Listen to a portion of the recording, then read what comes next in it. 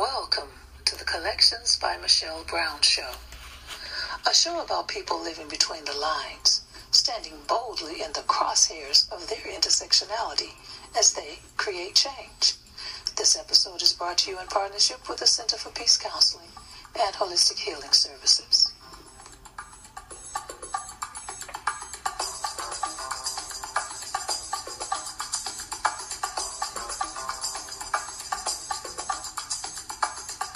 Welcome to Collections by Michelle Brown. I'm your host, Michelle Brown. Each week, we'll be talking with people living between the lines, standing boldly in the crosshairs of their intersectionality, and creating change. Tonight, we're talking with Carter Brown. Carter is the founder and executive director of Black Trans Men Incorporated, the first national nonprofit Black trans-led organization. His active leadership has greatly impacted the empowerment of the Black trans community through social advocacy, positive visibility, and building strong leadership. Currently, Carter actively leads a host of board, staff, and volunteer members of the organization and continues to multiply the presence of the organization, having built multiple state chapters throughout the United States. His work, along with those of Black Trans Men Incorporated and its subsidiaries, is based in peace building, community education, public policy initiatives, empowerment programs, and direct services. Black Trans Advocacy works with communities in the United States and across the globe to foster diversity, inclusion, and equality for all people. Through his paramount leadership in the movement of Black trans equality, Carter has pioneered others by example to become the change you want to see in the world.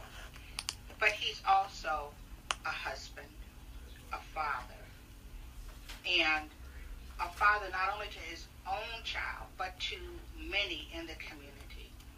Carter, I am so happy to talk to you again. How are you? I am great, Michelle. It's great to speak with you again. Thanks for having me.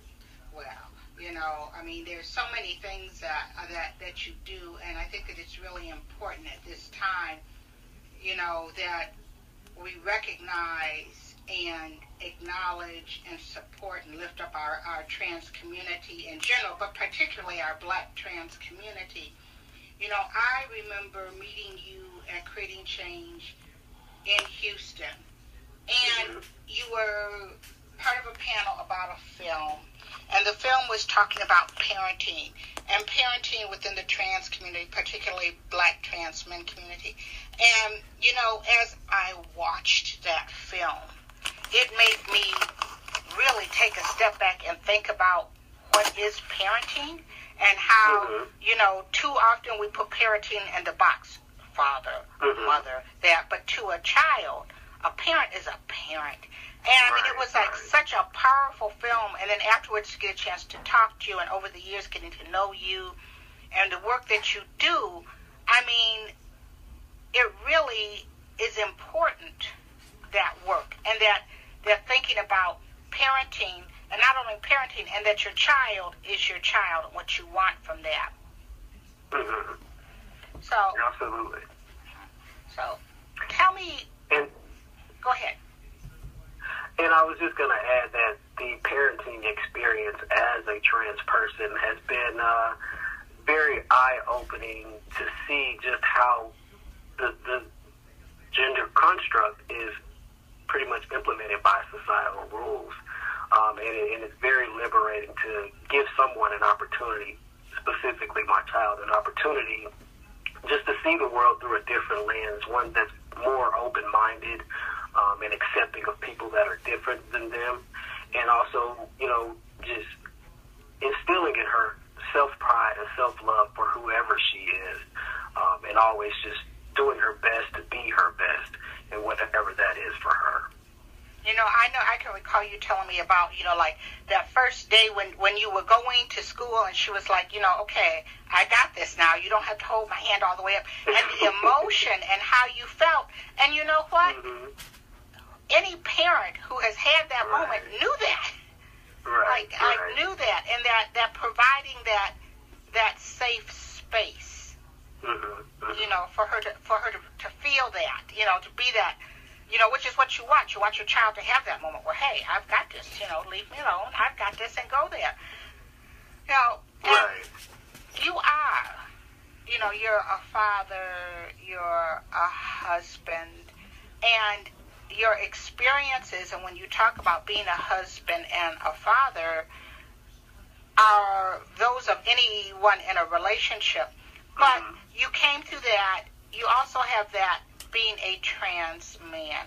And when you talk to people, do you have to go through like Trans 101 and then get to talking about parenting and being a good partner in a relationship?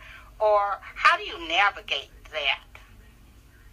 Well, specifically when talking to people regarding being a trans parent or a trans father, as well as husband, it's relatively easy for anyone that has that same role in their life, it's relatively easy to connect with someone, you know, just about the general things that all parents care about. You know, like all parents, I want to make sure that my daughter is safe and secure. I want to be able to provide for my family. You know, I want loyalty to my wife. I want to make sure that, you know, I'm able to support her throughout the marriage, and she's able to continue to grow as an individual, and we're able to grow together.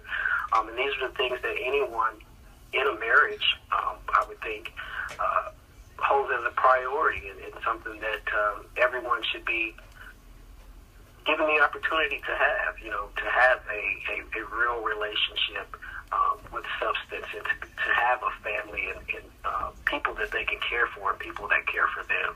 And I think just with being able to be transparent with my life and my relationship, and you know, being a father, showing that transparency and sharing my family with the Black trans community, I think gives a lot of hope to those who, you know, often wonder, will I have those opportunities to just have a family, you know, in a traditional way, or non-traditional, whatever the case, but everyone should be afforded the opportunity. And it's important that for me to be that example for trans people, so that they know that they are worthy and deserve the same love, the same opportunity to, you know, live their life to the fullest and increase their quality of life. You know, and I think and that is so true, because it's like, when I look at you and your wife and your family, and I look at families in general, like you said, it's exactly the same thing. And so I can understand, you know, and so why should you have to go through 101? But I also recognize how important it is, and also as a sign of leadership, that you could have just gone ahead and led your life and took care of your wife, took care of your children, and done that. But what moment did it come to you as like, you know what, I could do this, but it's important, just like you were saying, that others see that they can have that life? I would say that the moment that I decided to basically be transparent with my life, which included my family life, was after creating the organization and just really connecting with my community, and witnessing and understanding and speaking with people who felt that they wouldn't have these things, or that they didn't deserve them, or that they worried. I mean, people are worried about just the existing family that they have accepting them, their parents, their siblings, you know, their spouse. As they go through their transition, we lose a lot of people. So, you know, we often hear the horror stories about the people that we've lost, and rarely do we hear about the positives, or the, you know, the opportunities to gain all the things that you deserve. And so, you know, I felt that, you know, it wasn't so much intentional with just sharing my family life, but, you know, as we have the conferences and any events, I do bring my family around, and we invite, you know, because we know that our support system as trans people expands beyond our trans community, right? It expands to our spouses, and it expands to our kids. And, you know, before many of us decided to transition, we had children in our lives, or we were parents.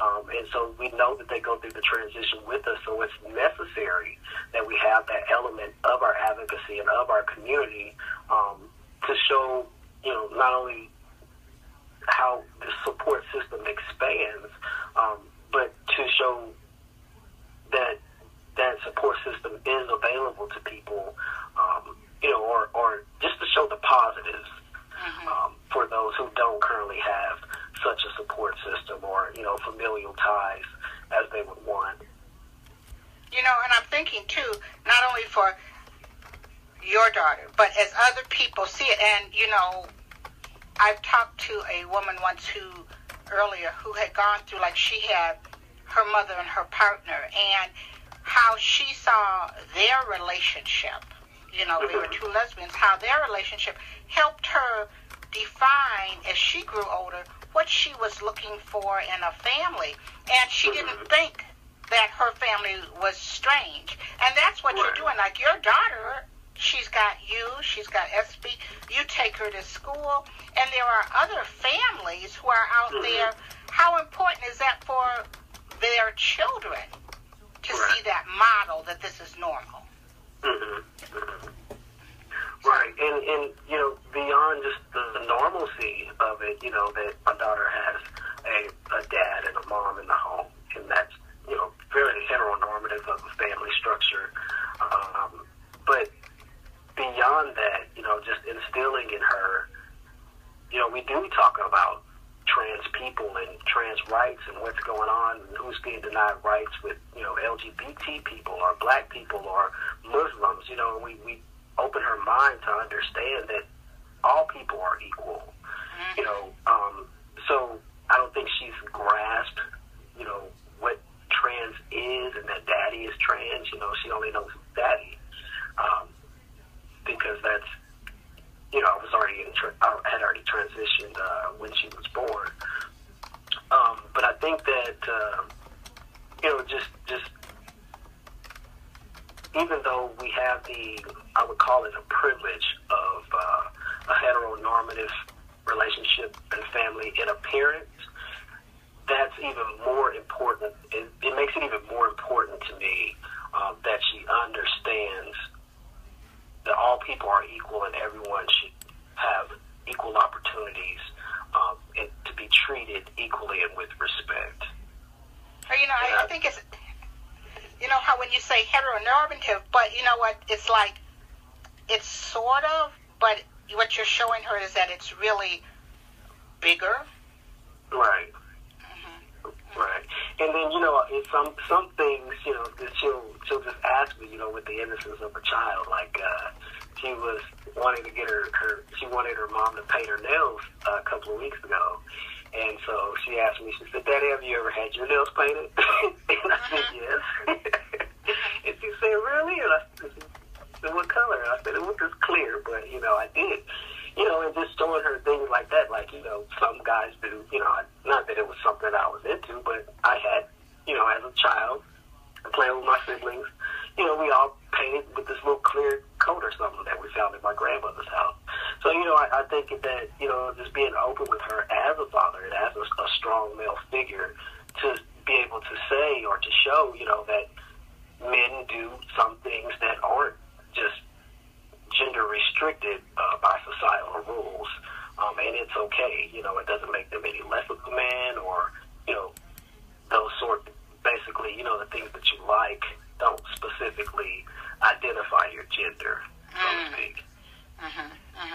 That's great that, like you said, how, and you gave an answer. You didn't try to say, well, here, let me break out the books and tell you everything. It's like that it's almost like a natural way that's just how kids ask a question, and that you're open and honest with her. Right. Yeah, and that's pretty much, has been the relationship in the way that my wife and I talked about it and agreed, just with the upbringing of her, to just be honest, and just take everything at her pace. As she asks questions, then we answer them honestly, of course, to her level of understanding. We don't dump a whole lot on her, but we just try to be direct and be honest. And I think that alone is helpful the individual in relationships overall, as well as just her understanding of the world around her. So, did you ever, have you ever said, SB, you have, like, a lot of people who call you pops and call you dad and come and do that, have you ever wondered, like, gee, we should have expanded our family, we should have, maybe we could adopt, maybe we should welcome other kids into our family, or are you just happy just giving her all your love? Oh, well, sure, I would have a little basketball team here if I could. I told Esme, I said, I always wanted one girl and like 4 or 5 boys. She said, I can have 4 or 5 boys, but I'll be raising them on my own. So we didn't make it with that. So that's another reason that I'm always so excited when I do have young men that, revere me as their father, or, hold me to that level of respect and accountability. That's always very exciting for me.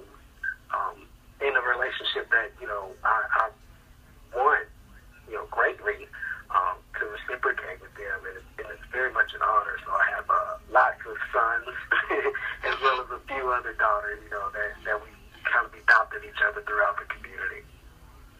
One of the things I like, I'm going to go beyond that. I love how you and SB love each other. Oh, thank you so much. Really, and it's that part of being mutually supportive. She is as big a part of BTAC as you are. Mm-hmm. Oh, yeah. And when you decided, when you said, I'm going to do this, what was she talking about you doing this before you did it? Or when you said, I need to do this, she said, or did she was like, then like, okay, well, where do I fit in?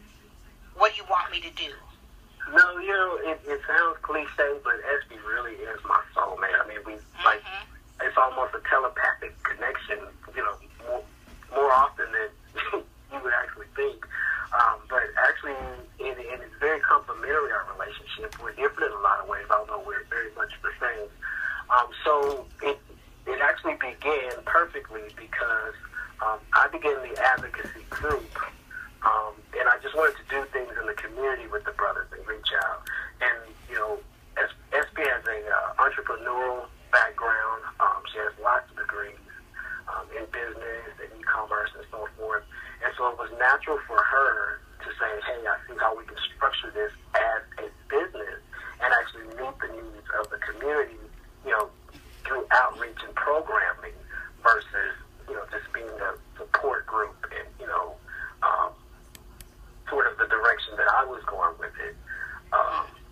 So, just with, my personal experiences as a Black trans man, and getting into the community and understanding the needs of Black trans men, and then SB's knowledge and experience with business and organizing, it all came together that we were able to actually organize our vision to create a mission to serve the Black trans community.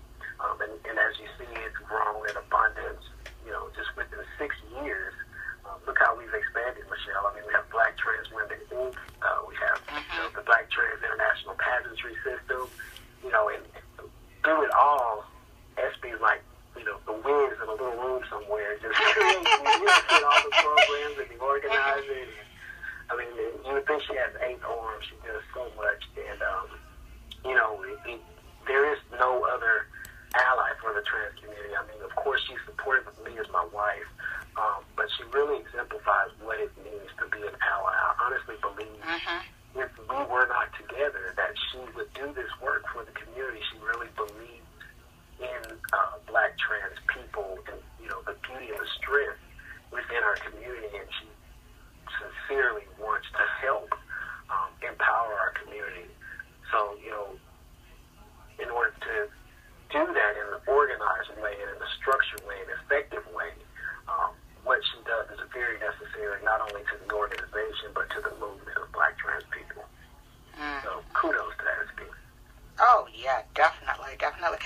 One of the things that I think that you made that was really important, not only that she does it, but you always hear, we're all supposed to be this one great big community, the LGBTQ community, but then you have the white community, the black community. Mm-hmm. Then you have trans men, trans women, and it's like, and at some points it's sort of like, we're all sort of like so struggling for our own identity, right, that we aren't part of a community. Mm-hmm. And, and the threats that come against us, and, it's important to have your idea, but we're supposed to do it. And the fact that you brought in black trans women, and it's like you do the conference together, but you have parallel tracks, mm-hmm, so that there is that identity. And, was that on your mind when you started to see, you got to get the brothers together, but how do I reach out to my sisters and bring them in? And how, was that difficult or was it easy? Well, it was definitely interesting, but relatively easy, I will say. And I have to give credit to Miss Carmarian Anderson. Yes. Mr. Carmarian Anderson. She's actually the co-founder of Black Trans Women, Inc. And, we've been friends for a very long time prior to starting these organizations. So, when she saw all the good work that was happening with Black Trans Men, Inc., naturally she said, hey, I want to do something like this for Black trans women by, of course, mirroring what you guys are doing as far as outreach, but narrowing on the issues for Black trans women specifically. And so it was, naturally something that we supported and wanted to do. And we introduced Black Trans Women, Inc. at the 2013 BTAC with Ms. Monica Roberts, who's now one of the board members of Black Trans Women, Inc. Ms. Monica Roberts was our first lady keynote at BTAC, and of course she had a very powerful message. And she's also one of our Foundation Award presenters. We have an award named after Ms. Monica Roberts for all the work that she's done.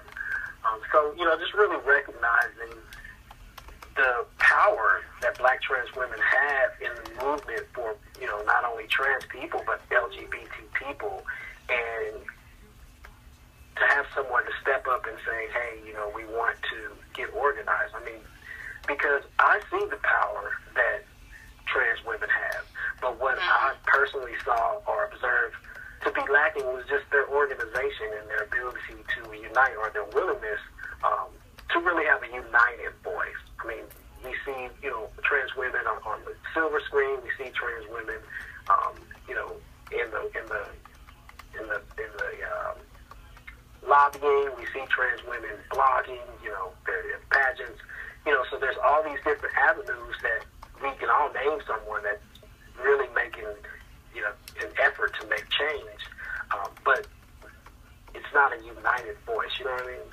And a lot of times, when you don't have someone to stand with you, then you kind of take the mic on your own, you know what I mean? And it's easy for it just to become about you, Well, I'm speaking up, so this is what I have to say, and this is just my experience and so forth. But if we could get a collective voice to say, hey, there's strength in numbers, this is what we're saying, as a unified group and as a community, I feel that it can be more effective. And so that's exactly what we've seen happen with Black Trans Women, Inc. And we've definitely seen what I think trans women needed the most was just a healing. They need healing, and they need a space that is affirming, and a space that is non-judgmental, and a space that is, accepting and empowering for them. That they can absolutely be themselves without having to, impress or put this on or wear that. We love you, sister, as you are. And so, when they come to BTAG, that's what they get. That's what they get. And there's been so many sisters who have come to BTAG and, left saying, hey, when I, before I got here, I was at odds with so-and-so. I didn't speak to this woman for years. But now that we've been here, we're touch, and, you know, we've kind of mended our relationship. You know, so just really creating a place where they can let their guards down and trust and feel loved. It's interesting that you said that, because I can recall when Monica was at one time talking to Monica Roberts, like, and that was then her talking about how, you know, like a way that the sisters could come together, like many of Latina trans sisters were like able to organize, and now you see that coming, and you see that ways that they come together, and that they're able to sort of talk. Right. Now, I like also that you're doing chapters. You have chapters across the country now that they're starting to come up. Did that just sort of like, was that an organic growth? Like, okay, well, we can't wait to wait till once a year to come to Dallas. That, you know, well, what are we going to do here and there? And are they trying to do like regional conferences? Yes, absolutely. It grew to multiple state chapters in a very organic way. As we were doing the work, then, you know, one of our focuses is also building strong leadership within the Black trans community. And so we had a lot of brothers, you know, in the initial years or stages, we had a lot of brothers just step up and say, hey, you know, I want to reach the brothers in my community. I want to be the person that they can reach out to that's connected with the organization. You know, and so those seeds were planted in the other states, you know, pretty much along those lines. And 2016 was the very first year that we were able to have regional conferences. And it was very, very exciting. And, you know, and we expect to do even more, or travel to even more places and take BTAC on the road for 2017. But for 2016, we were able to do regional conferences, of course, here in Dallas, and then Kansas, Georgia, New York, and those were the main ones. And then we also had the pageantry system also crowned state representatives. So we have, you know, kings and queens in various states. In those states I mentioned, as well as the Carolinas. So, you know, the growth is expanding in every arena. You know, wherever there are Black trans people and needing support and people stepping up in leadership, and we're going to plant a seed there. So we're very proud of what we've done collectively. Now, for the most part, I mean, when most people, if they think of like the trans advocates, like you said, they're going to think of Monica. There's Laverne, there's Janet Mock, there's, heaven forbid, Caitlin. I mean, you know, but there are, you know, but they see a lot of trans women stepping up. I know that there's you, there's Kyler, there's Teak Milan, there's other brothers who are doing it. Why do you feel that media spotlight tends to go to the trans sisters, and are the issues of trans men not getting the attention that they possibly should, or that voice of the trans men and the whole trans advocacy and a lot of the things that are going on now? Why aren't you getting that spotlight? So, honestly, can't say why we're not getting the spotlight, but I would speculate that society just has a greater attraction in a negative way to the walk of a trans woman. You know, just because we live in a patriarchal society, so just the idea that a man, or, you know, what they believe to be a man converting into a female gender, you know, that's a spectacle to them. More so is the reason that I would think that they get more attention. But again, you know, trans women have led the movement towards liberation and equality for not only trans people, but the entire LGBT community. I think that trans men are often overlooked, and far too often we're underserved when it comes to, you know, actually funding the issues for trans men. I feel that because we aren't seen as much, or then our issues aren't visible. You know what I mean? And I tell my trans male community all the time,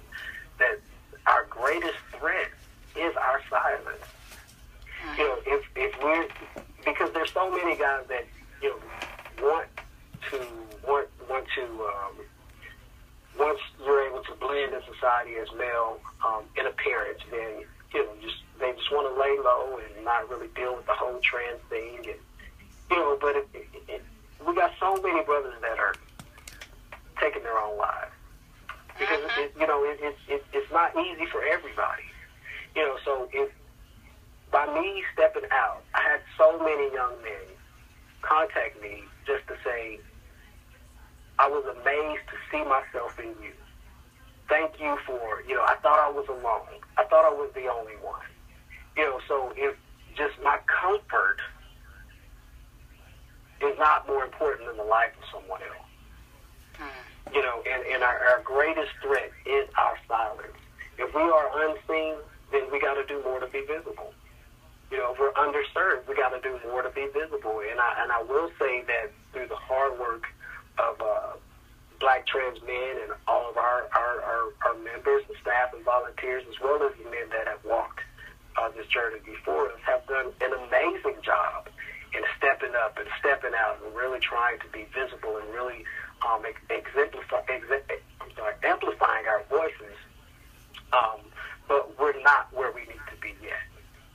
So, we just got to continue to work. We've got to continue doing the work. We got to continue, making those sacrifices for the ones that, are coming behind us and that need that bit of hope, that need that bit of inspiration and that connection from another brother that they can relate to.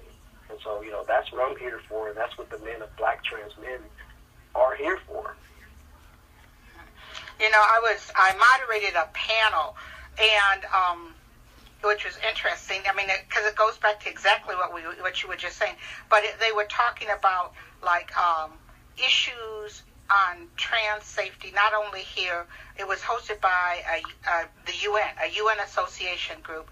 Okay. And on the panel, like they had, of course, they had a young trans man there, and when he started to talk about some of the issues, you could see like people going like, well, what's his issues, Right. And, but he hit on so many things as far as that were being impacted by this political climate and stuff. And he said pretty much like you were, like initially it was hard enough, and then it was like that he had reached a point where he could just sort of pass.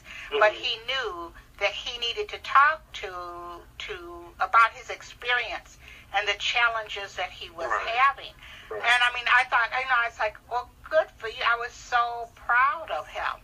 Yeah, and I told him, I said, you really should try to get to Dallas. You really should try to get to Dallas, because this is where, So we're going to take our first break and with Carter, and we'll be right back. This is Collections by Michelle Brown. This episode of Collections by Michelle Brown is brought to you in partnership with the Center for Peace Counseling and Holistic Healing Services, bringing balance to your mind, body, and spirit. For more information or to schedule an appointment, visit the center at www.thecenterforpeacellc.com.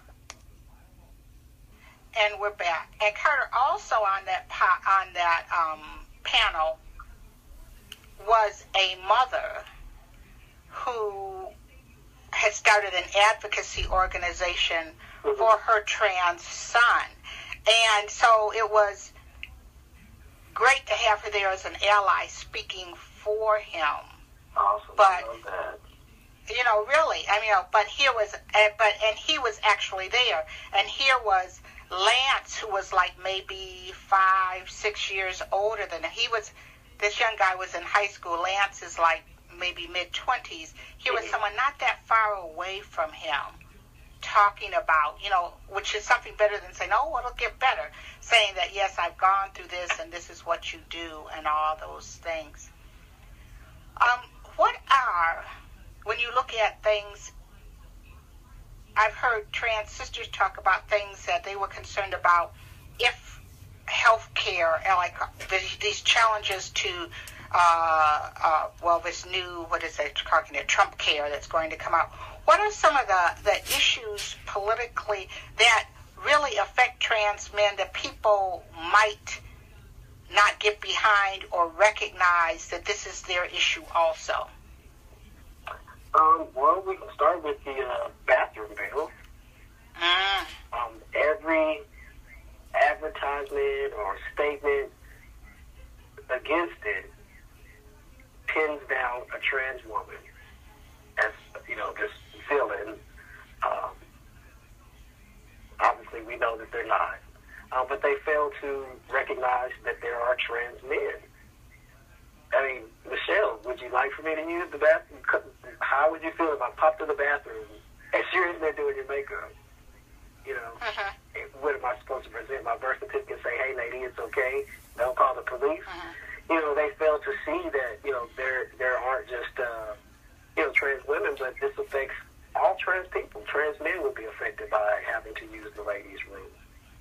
When many of us are obviously, all of us are obviously men, but it's aesthetically obvious for many of us. And I was saying, how things, I was just telling my wife the other day how things have progressed, that we're actually even talking about this as law, because I remember so many days of, and this is prior to me being openly trans, but when I was, trans and just sort of living stealth, I didn't go to the bathroom. So I'd be at work 8 hours, holding it, or I would, have to leave on my lunch break and actually leave the facilities and go find a fast food place or something like that to use the bathroom. Because you have because I was dealing with all the things of, I worked for a very large corporation. So everyone in my department just knew me as Carter, but, the human resources still had my gender marker wasn't changed at the time.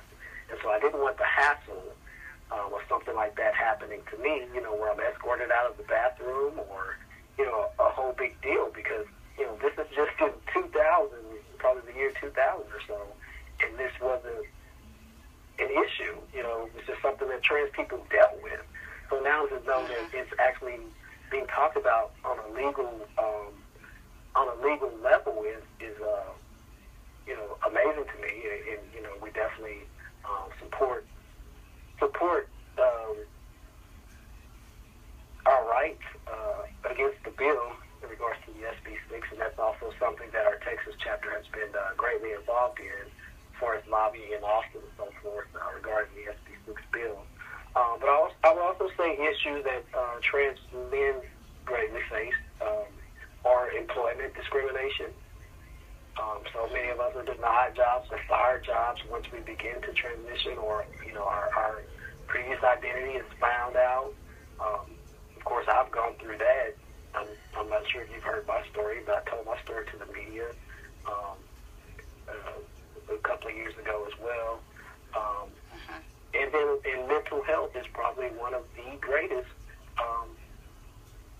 in regards to us not having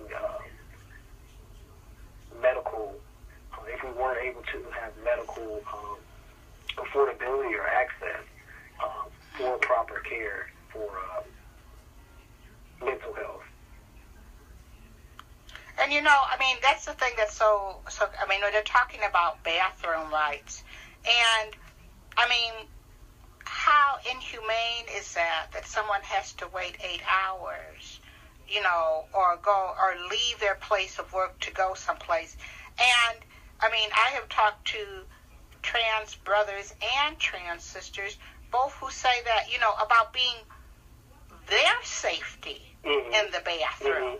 And, where really, and the perpetrator is 9 times out of 10 of violence in the bathroom, whether against a woman, a straight woman, which they talk about, they're so worried about, or a trans person, is probably going to be somebody who's heterosexual. Right. But they don't, when they talk about this bathroom safety, well, what about our youth? What about our trans community who are denied a basic right? Right. And then if they do go in, could be brutalized because they're going to the bathroom. But they don't talk about that. Right. And that the part to me is just sort of like, where are they missing the point? What are they missing? The problem is being safe in the bathroom. I mean, and if you're going in the bathroom, you're going in the bathroom doing it. And I'm going to tell you, if you're going in the bathroom, I had someone once who said, well, what if they came in the bathroom? And it was a guy, and I said, well, tell me. I said, I don't want to know about your bathroom, but tell me, is it urinals or stalls? He said, well, we've got stalls. I said, so if you're in yours and theirs, are you looking underneath to see what they're doing? Exactly. I'm going so what's wrong with you? And he's like, no. I mean, I said, so what do you think they're going to do? They're going to go in and pee and hopefully come out and wash their hands, which I hope that you do too. Right. I mean, that's what you do. And then you go on about your business. And I said, and for that matter, if I was in the lady in a bathroom that had, because I know at some places they have like a unisex bathroom, I'm in there, I'm just washing my hands or putting in my makeup, and you come in and go in the stall and pee and come out.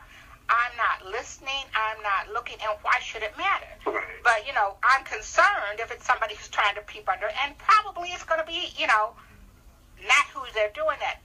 And it's sort of like, it's gotten away from that whole issue of not only safety, of trans people who are still being killed, right, who are being attacked. I mean, so you're so worried about the bathroom, but you're not concerned about it. Right. And, just for the record, there has never reported incidents of a trans person attacking anyone in the bathroom. Thank you. But there are several incidences where trans people have been attacked for simply trying to use the bathroom. I mean, or even someone perceived as being trans. Right. So that transphobia is just like, it's a very big problem, and you don't hear that talking about it. And you don't also hear the Justice Department when they're talking about they're going to be an uproar about trans attacks on members of a trans community and transmitter, and there isn't. Right, and then even when we do, hear all the tragic stories of the trans people that are being murdered, seldom is it seen or is it reported from the perspective that this is a hate crime. People are targeting a specific, group in inflicting violence or death. But we never hear of it seen as a hate crime. I mean, we need protections under the law. At this point, it's not just a matter of, somebody's living in a bad neighborhood and things happen, or somebody chose a lifestyle that, encouraged that. It's not a matter of that. It's a matter of a specific group of people being targeted for violence or death. And these are hate crimes. And we need, not only legal ramifications, but we need our community, we need our black community to stand behind us. Because just like, when we hear a young man getting shot or police brutally, beating a black man, then the whole community is up in an uproar, But we're still black. It's like once we become trans, we sort of lose a little bit of credit with our black community, and that isn't right. We really need our black community to stand behind us and recognize, that we're black first. Before I was trans, I was black. If I'm not trans anymore, I'm still black, and my community is black. And I'm a black man and my family is black. You know what I'm saying? And all of these trans people have families. And we really need our families and our communities to recognize us and to say that our lives matter too, because we're dying. We're dying out here. We're getting murdered. People are committing suicide. And it's all because we don't have the support and we don't have the love of our families and our community that we need more now than ever. We need it now more than ever. We really need our community to stand behind us as black people, as trans people, as LGBT people, because we are the ones being targeted for death. We're the ones being targeted for hate. We're the ones being targeted and restricted to bathrooms. I mean, we're talking about little children. They want to restrict little children from using the bathrooms. I mean, this is a child growing to learn themselves, and we should be teaching them to love themselves and to love others, but we're telling them what you're doing is wrong, and you don't have the right to do what these other kids are doing simply by using the bathroom because what you're doing is wrong. That's not what we need. We need, liberation of the minds of our young children, and we need equal rights of the lives of trans people, and specifically black trans people.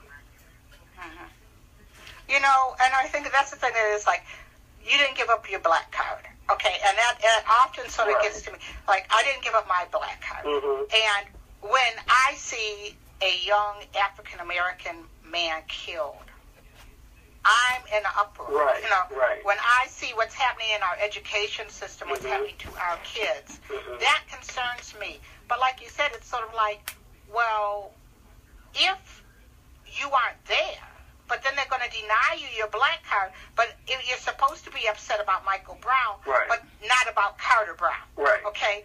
And how does that, do you ever have days when it's like, which card am I going to play? Or I just want to throw in one card and just say, well, forget it. Because I know that some days it could be easy to say, like, I don't, well, today I'm just going to be Carter and just play my black card because I just don't want to have to deal with all this crap. But how do you juggle that? How do you do that dance? Actually, Michelle, I just go day to day as the day flows. And naturally, in most instances, I don't have to introduce my trans identity, just in daily interactions. So I'm always seen as a black man. So there's not a day that passes that I can take my blackness off. So I approach every situation, and every interaction with the consciousness of my blackness. And even more so now, my thought process is I'm interacting as a black man, and I'm also consciously thinking about my transness and the black man that's being projected through my transness. Is this, as a trans man, I'm not the typical black guy or the stereotypical black guy. But am I to the person that I'm interacting with, you know what I mean? And in my transness, then I have to consciously make an effort to give something different, or what I feel is more dimensional than what the stereotypical black male is. I feel that that's my obligation as a trans man, because I do have a different experience, and because I do feel that I am a more dimensional person because of it. I try to interject something more in every interaction with my transness. However, I'm consciously just by default interacting as a black man. When you're talking to your brothers, because I know you have a conference, but we're going to talk about the conference in a minute, but you know what? If you stop and you think about the only thing that could put a bigger bullseye on your back is if you spoke with an accent. It's like you said, when you are just as likely to be pulled over because you are a black man, and then, because like you said, walking through, you've got that bullseye on. And if they pull you over and they look and say, it's bigger because you're a trans man, and then maybe trans, and they might also have homophobia issues too, so they don't bother to find out that you're married. They're going to go, oh, I've got a gay issue and trans, and so the bullseye keeps getting bigger and bigger and bigger. And sometimes knowing you have a bullseye can make you angry. Yes. And when some people come to the conference, how do you help them get to that point where you're at? Like, to be aware that the first thing they see is a black man, and then it can either de-escalate or escalate from there. How do you help them do that? And if you come through a life where maybe you've had a lot of rejection from your community, from your family, that lack of acceptance of who you are, as you transition, how do you talk to other young trans men, and maybe not even necessarily young, but people who have dealt with this burden, this oppression, this harassment all their life, to help them diffuse the anger but keep the awareness? Well, that is something that we talk about as a group often, is just, the eye-opening, the daily eye-opening walk of being a black man. I've transitioned in 2001, so I'm 16 years in, and it's still, a mind-blowing experience. I mean, I told my wife just the other day, I said I'm going to just start logging all the times that I get pulled over by the police on some BS simply because I'm black. It's March, and I've already been pulled over 5 times this year. And for things like, I saw you bought some cigars at the corner store, so I figured, this is what he told me. I saw you bought some cigars at the corner store. So if you saw me buying donuts at a donut shop, you would think I had donuts, right? I'm thinking, sure. I was pulled over for being in the turning lane but not putting my signal light on. I was pulled over and my car was searched. It just random things just because I'm black. And I know it's just because I'm black, a black man. You know what I mean? So when we come together and talk about these things, we're talking about these kind of experiences. We're talking about just the experiences of how to interact with other black men.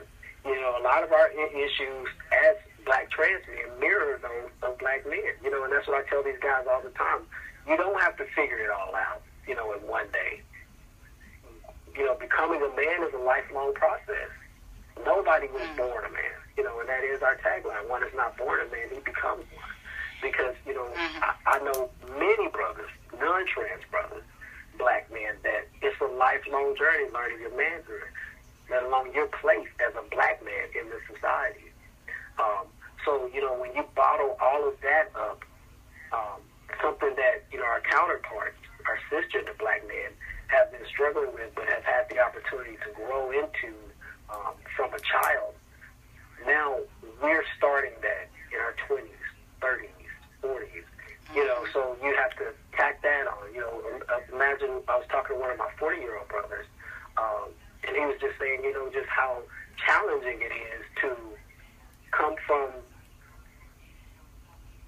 just being a masculine female and operating as so in society, to now all of a sudden having to catch up with other 40-year-old black men because, these are his peers now. And that, these are very challenging things, and these are things that only black trans men deal with.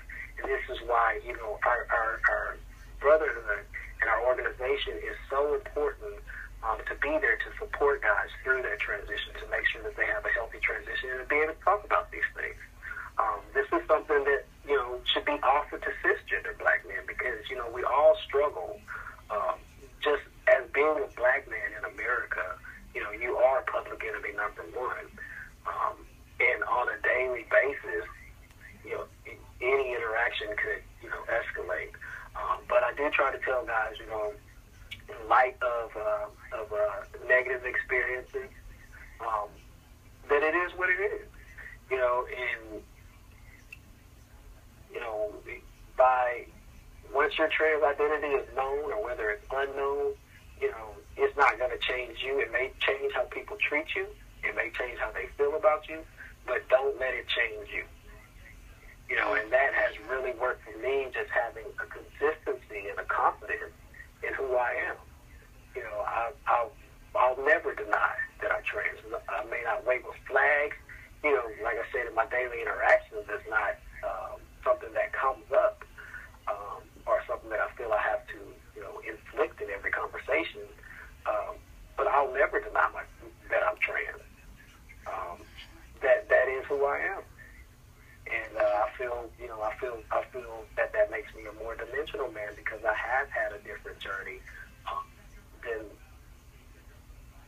99% of Americans. As a transgender person, it's a very beautiful thing, and a very exclusive opportunity that trans people have while transitioning, and just to really learn so much about themselves and the world around them, and to be able to know what to extract from those experiences in order to give back and make the world a better place. I really feel that trans people have the opportunity to make a change in the world that makes it a better place. Yeah, I think so too. I often, which makes people crazy, I said, I said, if Jesus came back, I'm telling you, trans, trans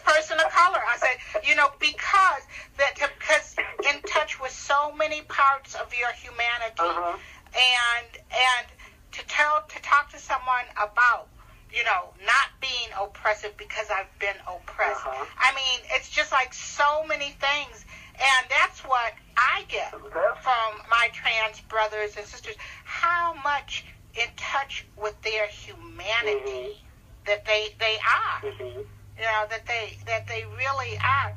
And I know that I've met people who have talked like how you said, like you're like 16, and I've talked to a trans brother once who was saying, like, that basically he had to get teenage, adolescence, and everything also like smushed in to then again navigate with his peers at that age group.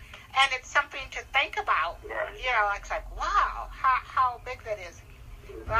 So this is the 6th year for BTAC. Yes. Wow. The big 6. The big 6. We're very excited. So, I've worked on things, and like how you do that first year, and, first of all, you sweat about, is this going to happen? Is anybody going to show up? And then they do. And afterwards you go like, well, should we do it again? After that first year, did you know then I'm on the right track and this is just going to get bigger and better and better and better? Oh, yeah, absolutely. Every conference is memorable, but of course I will never forget the first one. I definitely, felt that it was so needed, and it was so refreshing for everyone that was there. And I mean, not just refreshing like a resort or a getaway. I mean, refreshing like a refreshment of your spirit, where you feel hopeful again and energetic again, and you see the world through new eyes. And to see that experience could come from being around, your brothers. Mostly it was just brothers then, and with a few sisters there. But, because they say black people can't get together, right? Black people can't get together without somebody arguing or shooting or gossiping or, things like that. So, I mean, it was all these beautiful black men, different stages of transition, different, sexual orientations, different relationship statuses, different ages from teenage to, 60, and we're all just, loving each other and respecting each other and, empowering one another. And so just to see what that did for us all, we knew that we were on the right track in trying to deliver our vision of empowering the black trans community. And so to expand it to our sisters and, to the pageant world, and everyone's been able to just gel and glue, just like the first year. Each year is just that the family gets bigger, and, it's an extraordinary thing. And I'll tell you, Michelle, I do get tired. And it's been a couple of times that I said, I don't know if I'm going to do this next year. But it is absolutely necessary. I don't know what I would do if I didn't do it. Our community needs it. Like I said, it really is. It's so much more than a conference and a place to go and network and get resources, which is, all very, very important for us. But it's a place for, it's church. It's a family reunion. It's home. For so many people. People wait all year long just to come for this 1 week, or if they can only come for 2 days, just to get that love and that healing and to rebuild that trust in themselves and what they're doing, and that trust in, that there is community and there is support, because that is what the BTA family is for one another. So, just to have that personified, at the conference through, a whole week long is just something that we all really, really need and look forward to all year long. So, there's no way there would not be a BTA. Okay, well, Carter, we're going to take our second break, and then I want to get into a little bit more, some specifics about the conference and how people can get involved. So we will be right back. All this right. is Collections by Michelle Brown with my guest, Carter Brown. We'll be right back. Collections by Michelle Brown airs every Thursday at 7 p.m. on Blog Talk Radio. Be sure and mark your calendar so you never miss an episode. Join the collection at www.collectionsbymichellebrown.com. And we're back with more conversation with tonight's guest, Carter Brown. And Carter, I can recall talking to you after last year's, and we let people call in. And there were so many people who said that, like about the family reunion, about seeing someone who looked like them or who was going through their experience finally. And also, there were spouses who said that, to be able to be around other spouses of trans men and talk about, family issues and things like that. And that's on SB. She pulled that off.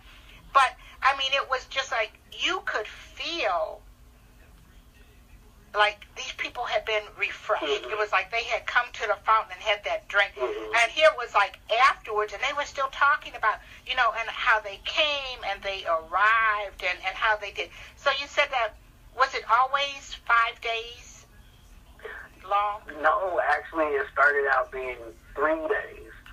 It was Thursday, Friday, and Saturday. The very first one was only 3 days. And, of course, we took feedback from the attendees of the first conference, and that was one of the major, negatives, that it wasn't long enough. And so, of course, we wanted to be able to have more time for more programming, and workshops and things like that to be offered. And, of course, with people being there for more time, we wanted to make sure they were entertained and just had the whole time to just, be present, with the family. And so that's how the conference grew to be a week long, and it grew to have more events and things like that. Because I know, you have this picnic. You do more than just, it's not just like a week of going from one conference to another. Mm-hmm. You do fun things. You do fun and family-inclusive things. What do you have planned for this year? Oh, this year we're going to have the open mic again. It was really amazing last year. The trans community is so talented. Beautiful voices. So people have the open mic is Trans Manifest Live. That's going to be on Wednesday. And we have people doing everything from singing original songs to spoken word to dancing to comedy, everything. And then on Thursday, of course, is going to be the Black Trans International Pageant. And this one is going to be the biggest one yet. And Michelle, I can say that I've never, since they've had the pageant, I've never had the opportunity to sit and watch the whole pageant, usually because I'm having to run around or so forth. But I'm not going to miss this one. I'm telling you right now, I'm not going to miss this one. This is going to be the biggest one. We got all these, of course, the state representatives, and then we have a lot of new ladies that are going to be contestants, and then we have so many trans men. They bring in their A game. I'm so proud of my brothers. Michelle, the brothers are coming with it this year. I'm here to tell you. So I'm not going to miss this pageant at all. This is going to be the one, the best so far. And then, of course, my queen, Talia, she's going to be stepping down. We're going to hate to see her go. She has done absolutely amazing things with the pageantry system. She's our reigning queen, Miss Talia Smith, out of Georgia. So she's going to be passing on the crown, which will be a sad day for all of us, as well as our king, Mr. Dane Ray, who's there in D.C. He's done a very good job as far as just, setting the pace for, Mr. Black Trans International. So great things to come. That's Thursday. And stop me if I start rambling, Michelle. You know I can go. No. I can always listen to it, about this conference. And I think that's it's an important, it's a cultural part of the community. Yeah. And to have that, to celebrate that, I think that's awesome that you're doing it. And I know, because I've seen, I know the brothers are going to be sharp. Oh, yeah. I know they are ready for this, right? They said after all these years, let the sisters do it. We are going to do this up. So Okay, so that's what you got. Now, what kind of workshops do you have planned? Oh, the workshops are going to be, well, first let me tell you about the other events, of course, because I can't leave out the awards. That's like one of our biggest events. It's a formal event, and that's where we can really acknowledge the people in the community that are doing the work and making changes on the lives of other people, allies as well. And then Saturday is the family day you're referring to. It's where we actually leave the hotel and we go out to a ranch. We rent out a ranch and there's nobody there but us, and we got a swimming pool, and the staff is awesome. They have all these games and campfires and longhorns we can pet, and people bring their families, little kids are running around, and it's just such an awesome scene. Like last year, just to see the kids running around and then Uncle Lewis sitting on the porch in a rocking chair holding a little baby. I mean, it was just like, beautiful. And it was... So, how long, how far away from Dallas itself do you go to get to the picnic? Is it way far? Or? No, it's maybe 35 minutes, and what we do is we rent a school bus to come pick us all up at the hotel, and then we all ride out there on the bus. And even the bus ride is fun. It's like, back in school when you were just on the bus hanging out, so you got people acting up in the back, and everybody, fell asleep right here. So, yeah, that's awesome, too. But one thing that we're really emphasizing this year, besides those wonderful events, is our community summit. Of course, we've had the community summit every year. But this year we're going to have a community summit for 3 days in a row. And this is because the main focus of this conference is for a call to action. Michelle, we have got to get ourselves together as a community. And I say as a community meaning Black trans men, Black trans women, our allies, our spouses, white people, whoever is at the conference is going to have to put a spoon in the pot, because it's time for us to take action. I mean, every year our TDR list gets longer and longer. And we're talking about it. You know what I'm saying? We're out there. We're putting ourselves out there saying, hey, we have a voice. We matter. But no one is taking action. So it's time for us to take action on our own behalf. And so we're going to have a community summit every day with different topics talking about the issues. And not only are we talking about the issues, but what we need to do as a collective and as a movement to propel us forward. What we need to do to eradicate these issues. What we need to do to stay alive as a people. What we need to do to get employed as a people. How do we save ourselves? How do we get better lives? And this is what we're talking about in these community summits. So, it's not just a panel discussion where you hear from experts or, people's experiences and lives. There's a little bit of that, but mostly we need to be talking as a community. We need to hear everybody's voice. Everybody has something to say, and it's something that everybody can do. Nobody's stepping on anybody's toes, or nobody, you know what I'm saying? It's something that everybody can do, and we need everybody to put a hand in. So that's why it's so important that we're having this community summit, 3 community summits for this conference, and that is the emphasis at this conference, is a call to action. And I will say that the theme of this conference is, notice is the acronym, which is loving ourselves through ultimate service, leaving a legacy. Now, what days are the community summits going to be if someone isn't there for like the whole week? What days do they definitely want to be there for this community? You definitely want to come Wednesday through the rest of the week. Monday and Tuesday is very light. Matter of fact, Monday people are pretty much just checking in the hotel, hanging out. Tuesday, it's very light also. But starting Wednesday, it's time to get on your grind. So Wednesday, Thursday, and Friday we're having summit. And if you can't make Wednesday, do not miss Friday, because that's when we're going to have the most workshops that are community-oriented as well, family and community. We have our anchors group, which is the female spouses of trans men. They have a track this year. We have a lot of sisters stepping up with that. We have Christina Taylor out of New York and Rebecca Jackson here in Texas. And these sisters, they just really want to do their part in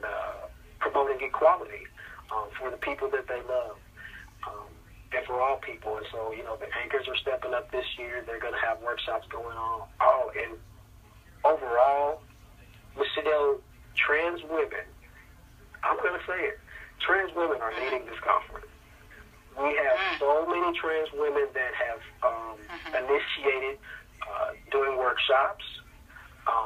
The enrollment, the registration enrollment for trans women has doubled what it was last year already. And of course, most people are going to wait and register at the conference. So, this is really going to be an amazing conference, and there's something magic with each one, uniquely magic about each one, and I can't wait to see what gift is going to come to our community from this conference with having so many women step up into this capacity of leadership, a united capacity in leadership, and, being bold with their voices, a united voice. Like I said, they have been leaders, so, for them to really take a stance in this way, there's going to be good things coming from this conference. You can look at. We're having more and more, like I said, I saw this young guy who was in high school, and we have more and more. What is going to be there for young trans sisters and brothers, or for their families who are, or maybe for both? I mean, to help the families help them. What's going to be there for basically our future? Because, there's a trans child born every day. So what's going to be there in that way? Well, we do have parents of trans kids that are coming to talk about that experience and just to share some of the resources that they found helpful. Because like you said, they need their space and time to really, go through their transition with everything. And then, of course, we have a counselor there, family counselor, who's just going to talk about, basically sort of an informative group counseling on just some of the things that families go through when they do have a child or parent in transition, and just some of the ways that families can find their own way of dealing with the transition that's best for them and, of course, healthy for the child most of all. Now I know that Kamarian is there, and I know that I'm looking at the program. And on Tuesday you're having your interfaith ceremony, and also the workshop on the importance of our spiritual selves and practices. Often that is something that many in our community struggle with. Either you've been ostracized, or it's been a part as you were coming up, and then you were kicked out, finding that it is so important that I think that you're not ignoring that you have a space for that, for people to talk about that. So your interfaith ceremony, how are you celebrating people's spiritual selves and practices? Because when I think interfaith, I think that you're not going like with any one particular denomination, but how are you pulling that together? Our interfaith ceremonies, like you said, they aren't influenced by any particular denomination, but I will say that that our ancestral heritage as Black people and African Americans definitely has a great influence on it. We definitely give a lot of homage to our elders, our ancestors, throughout the I wanted to say ritual, but throughout the ceremony, we put a heavy emphasis on acknowledging and reaching out to those that have walked before us for knowledge and for strength to fight the fight that we're in now, and to be to clear the path and to be great influences for those who will walk after us. So it's more so love focused, learning to or a call to love ourselves and love our brothers and sisters. So it's love focused with the influence of our ancestors and our elders. So, a lot of this, is, and listening to you talk about who you are and the person that you are and how you walk through life. And then as I look at the conferences, as I've looked at it over the years, it seems like a lot of it, even though you might not have developed every program, I see your fingerprints all over it. I mean, like a lot of it, this is who you are. This is what you believe. This is how you're going to walk through it. And by doing that others have sort of said, well, yeah, and they've come up with these.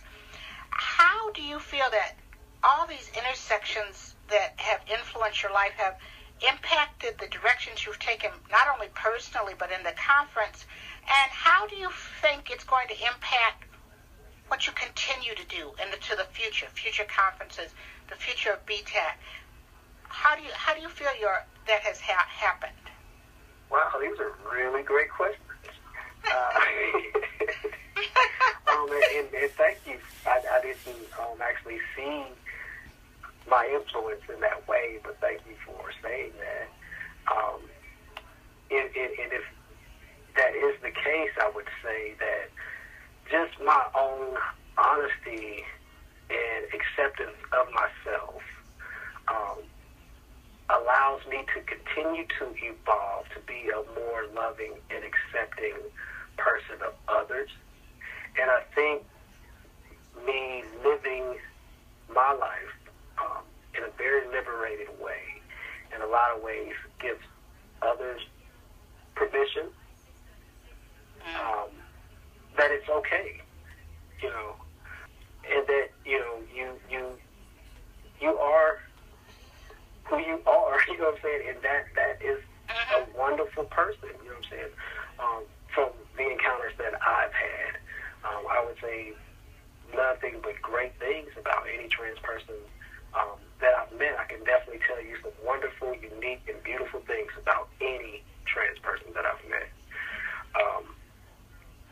And so, and if I've interacted with anyone personally, naturally, that's what I like to do is to, empower someone, so that's just a matter of, encouraging them or, complimenting them or listening when they need it. Whatever I can do, I think becomes sort of contagious to people because, that just to know that someone cares to that capacity gives them the ability to open up and, reciprocate that same love and care to someone else. So if there is an imprint on all the programs, I would say, unanimously that they all exemplify pretty much that perspective of empowering everyone to love themselves and love one another and to see the beauty in our brothers and sisters.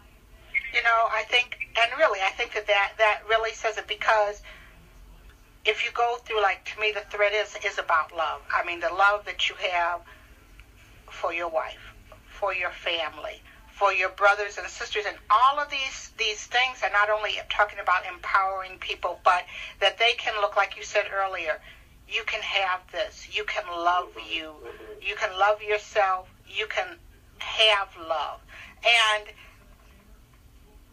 it's real. I mean, I think that's the thing that every encounter that I've had with you, even and with BTAC, it comes through, it's very real. I often tell people, I made a donation and you sent me a teddy bear. And it's just sort of and the teddy bear showed up on a date, on one of those days when I wasn't having a good day, but it was often we do things and you don't hear anything, you get a letter, but this was something that it touched me. And I think that's what BTAC is doing.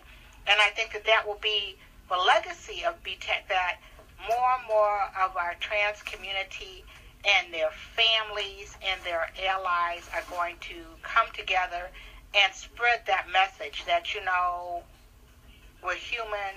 This is part of the human race. You cannot only look at part of us, and you can't continue to do that. And I like the fact that you're going to have those community forums, because now more than ever, we need to get us some marching orders and get out of it. Get out there and do it. Absolutely. So we've come to the end of tonight's conversation, and I'd like for you to, how do people find out about BTAC? How do they find out about the conference? All they need to do is ask somebody. Log on to blacktrans.org, and you feel like this is what we do, and when you see the BTAC conference, go ahead and register. Registration is absolutely free. All the workshops are free. You never charge to go to a workshop. Education should be free. However, the events are phenomenal, unforgettable experiences for a very small fee. You can prepay. You can buy the whole registration package. But if you want to save your place, at least go on and register today, blacktrans.org.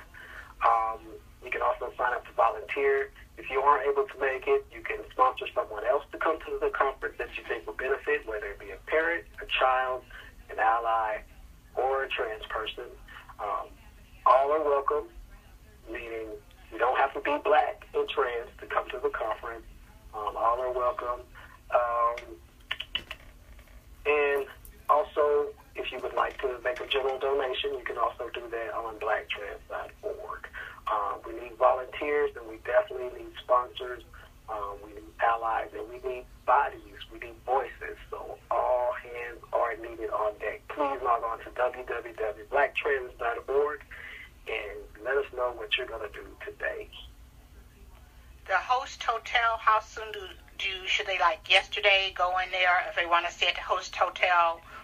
If you want book that room. If you want to stay at the host hotel, the deadline for registering for a hotel is April the 1st.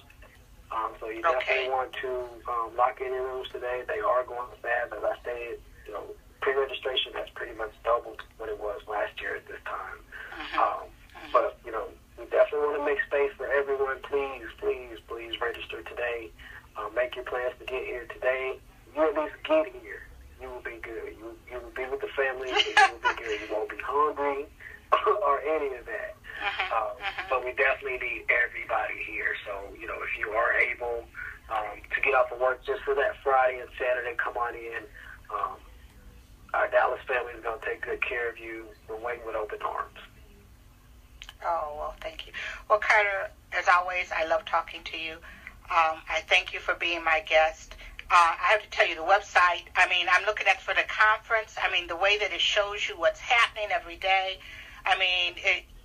If you can't make it for all the days, you can look and say, oh, definitely, that's why he said get there for these days. It's really excellent. My best to SB, to the whole BTAC family. Again, I want to thank you so much, not only for what you do, but for who you are and for being a friend. Well, thank you so much, Michelle. I'm always honored to come on the show, and again, congratulations to you on the new show. I see it's going very, very well. I'm honored to be a guest, and it's a pleasure to have you as my sister as well. And when you come to BTAC? I'm telling you.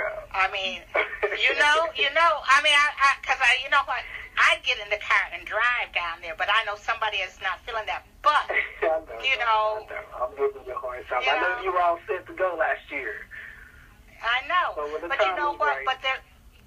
But it is. It's like family. Yeah. And if I'm not there, I'm there in spirit. Absolutely. But I will be there.